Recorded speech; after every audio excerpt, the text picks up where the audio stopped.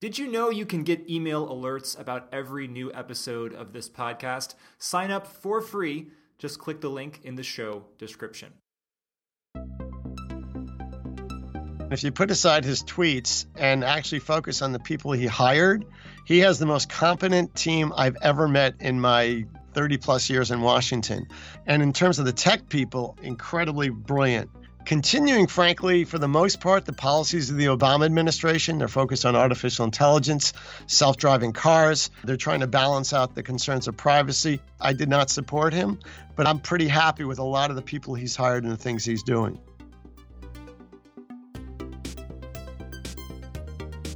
This is Kotecki on Tech. I am James Kotecki. My guest today is Gary Shapiro, President and CEO of the Consumer Technology Association, also the author of the best-selling book, Ninja Future: Secrets to Success in the New World of Innovation.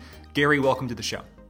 Thanks, James, for having me. I'm real excited to be talking to you. I want to start with some context for everybody. CTA is a trade association based in the DC area that advocates for technology companies and innovation, and it also puts on CES, which is maybe what it's better known for, the gigantic tech trade show that happens every year in Las Vegas. It always makes a lot of news. It's drones, it's robots, it's artificial intelligence.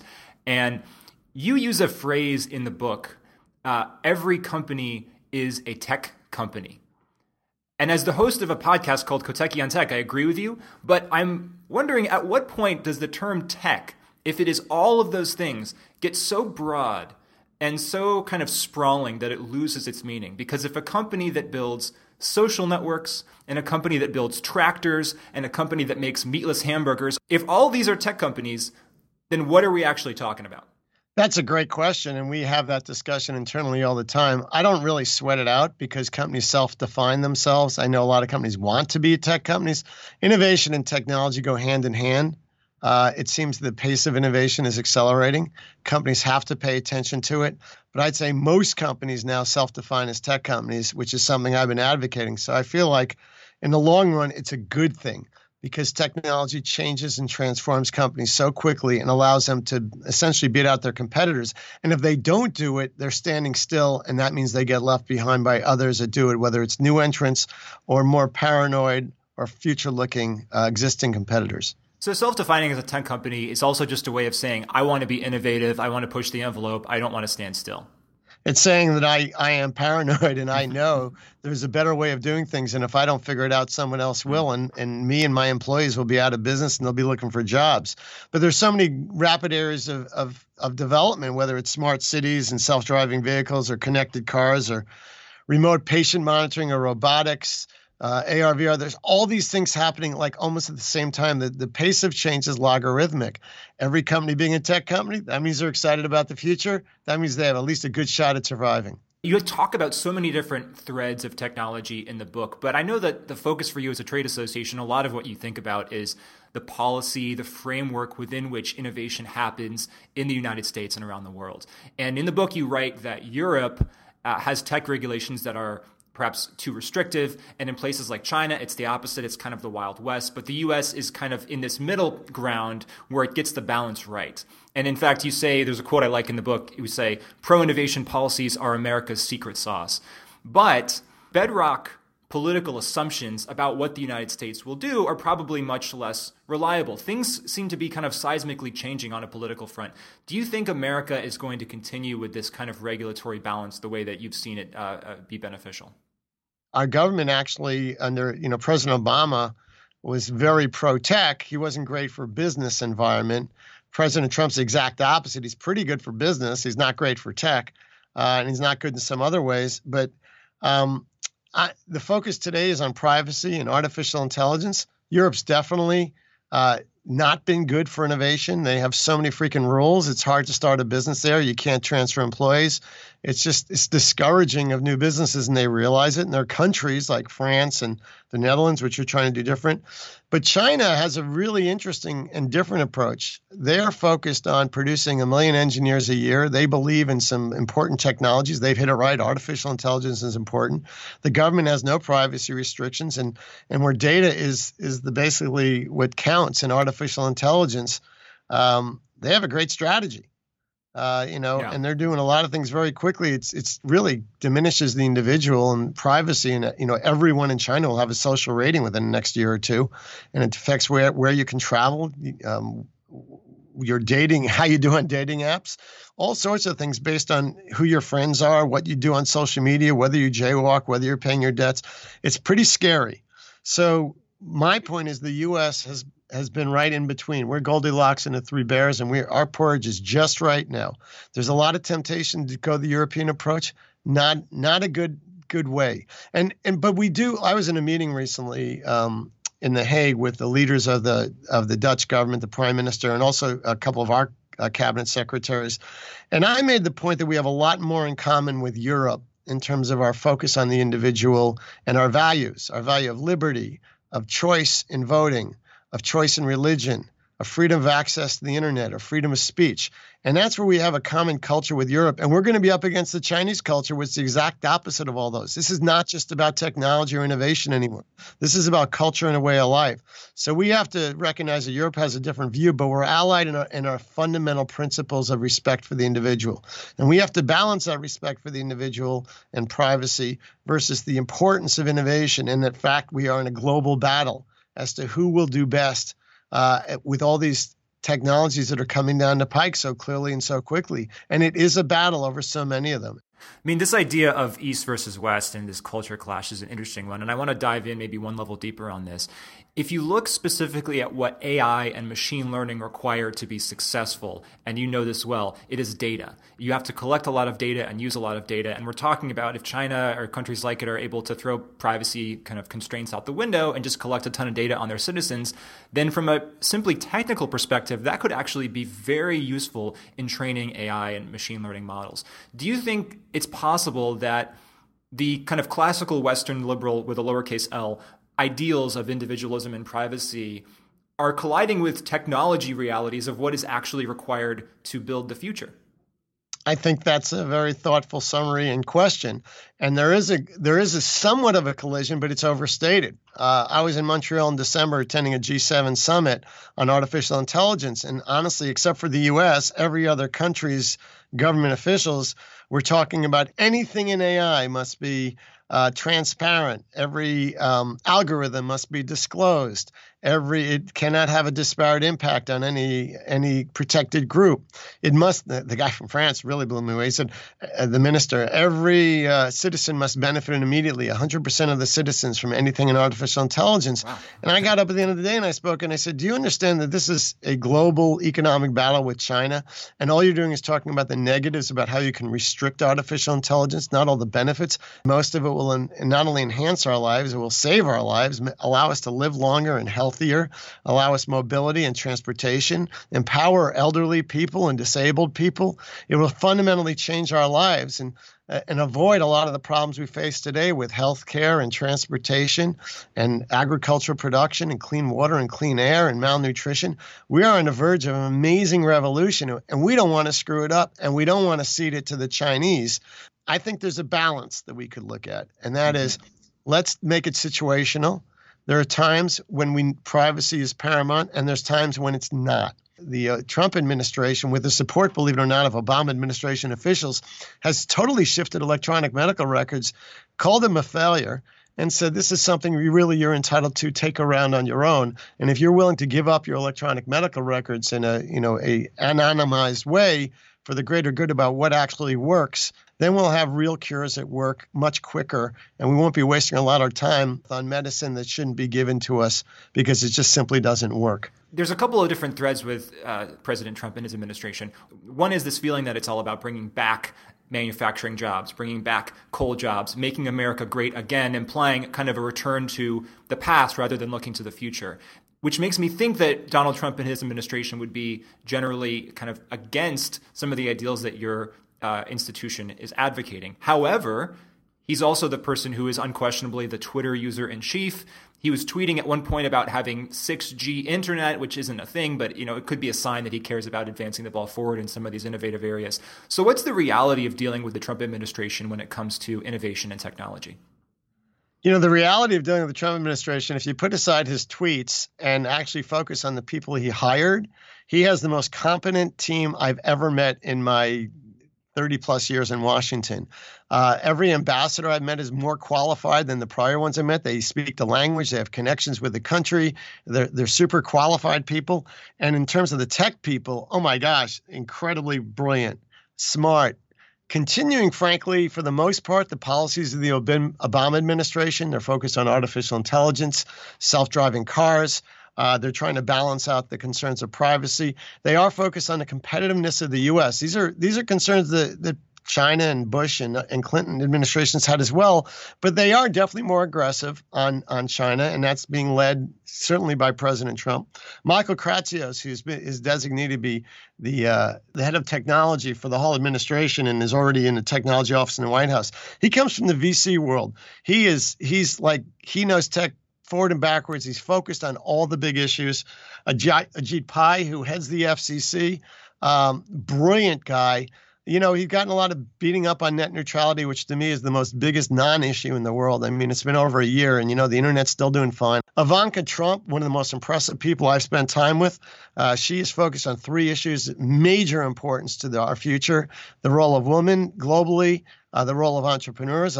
She was just in Netherlands helping head our presence at the Global Entrepreneur Summit. And the third thing that we're really focused on is reskilling. She said, look, tech industry, you're out there. You're going to displace a lot of people. No question about it. Self-driving cars, artificial intelligence, every area. What are you going to do to help those American workers you're displacing? And she basically said, the government's not going to do this. We don't have the money or the skill to do that. What are you going to do?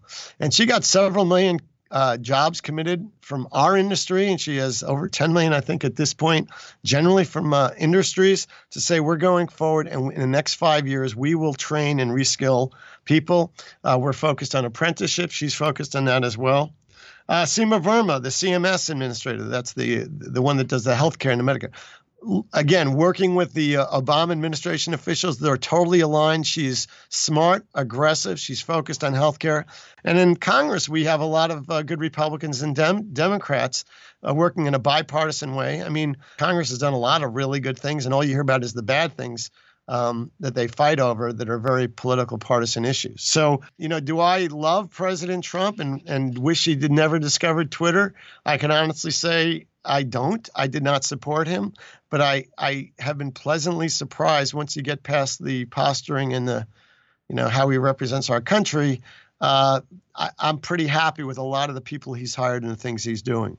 So that's very heartening to hear as somebody who, reads the news all the time. I'm not getting almost any of the narrative that you just portrayed. Do you see any kind of shift there where people are going to catch up to the realization that you just laid out? I don't know. It's something I can't change. I try to just focus on the facts and see how the bias is creeping in on both sides. And it's not something I support. I'm not a Democrat. I'm not a Republican.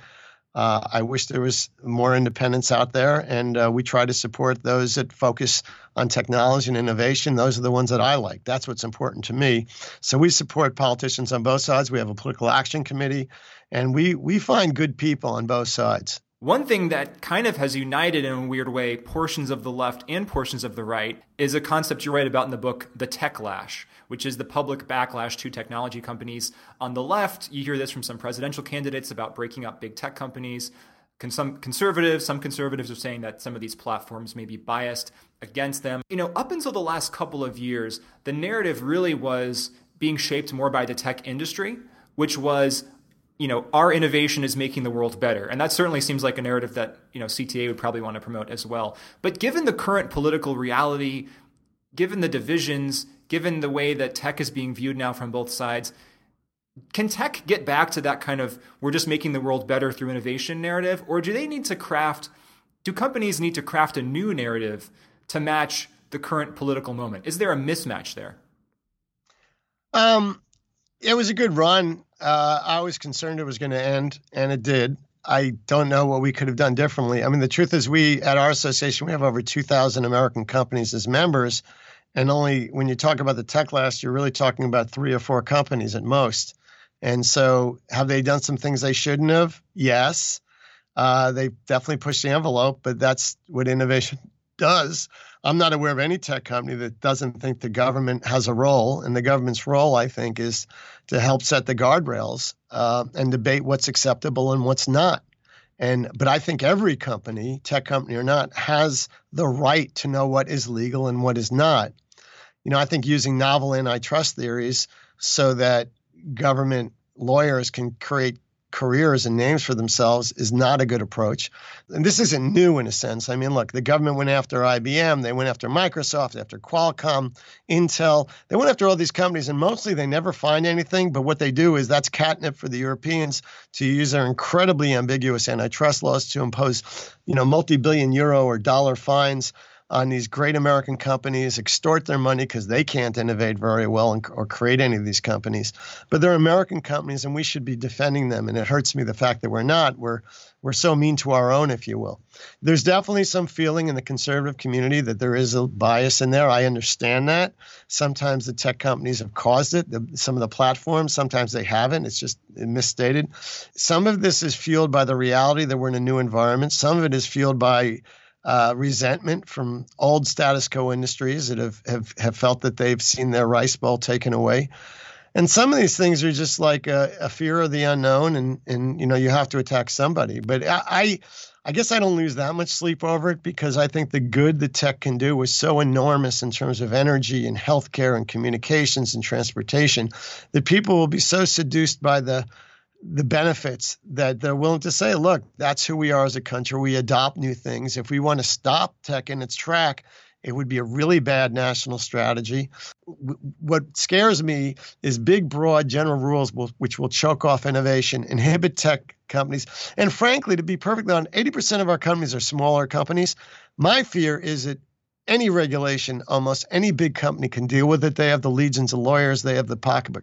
What we don't want to do is choke off innovation, to choke off startups and new companies that could come in. And we've been pretty good at doing that. It's just in the last few years, some of the bigger companies have gotten pretty dominant.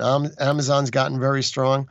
But we've all survived as a country. And the other thing is a lot of Americans are shareholders in these companies. They may not know it because it may be in their 401k and mutual funds, but that's a big part of our stock market valuation today. The Techlash isn't healthy, but in the scheme of things, it's something we'll just have to deal with.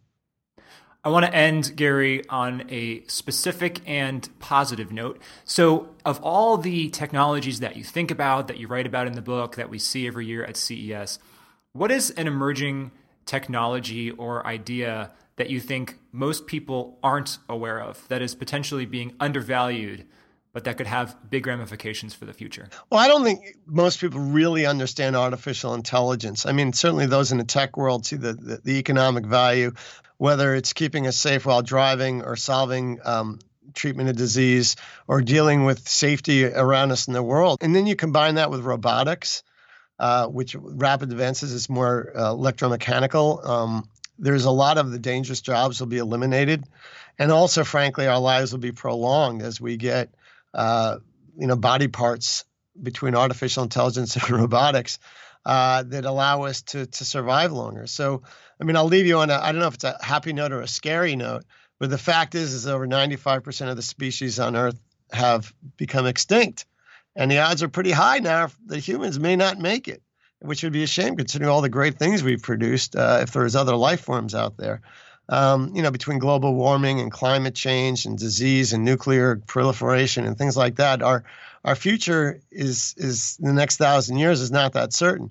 But if we allow innovation to proceed forward and artificial intelligence to the point we could meet or exceed the human brain, and we could download the brain, we could combine it with robotics, and frankly, a lot of healthcare issues, a lot of things like that will go away and we will survive, maybe immortally. I don't know.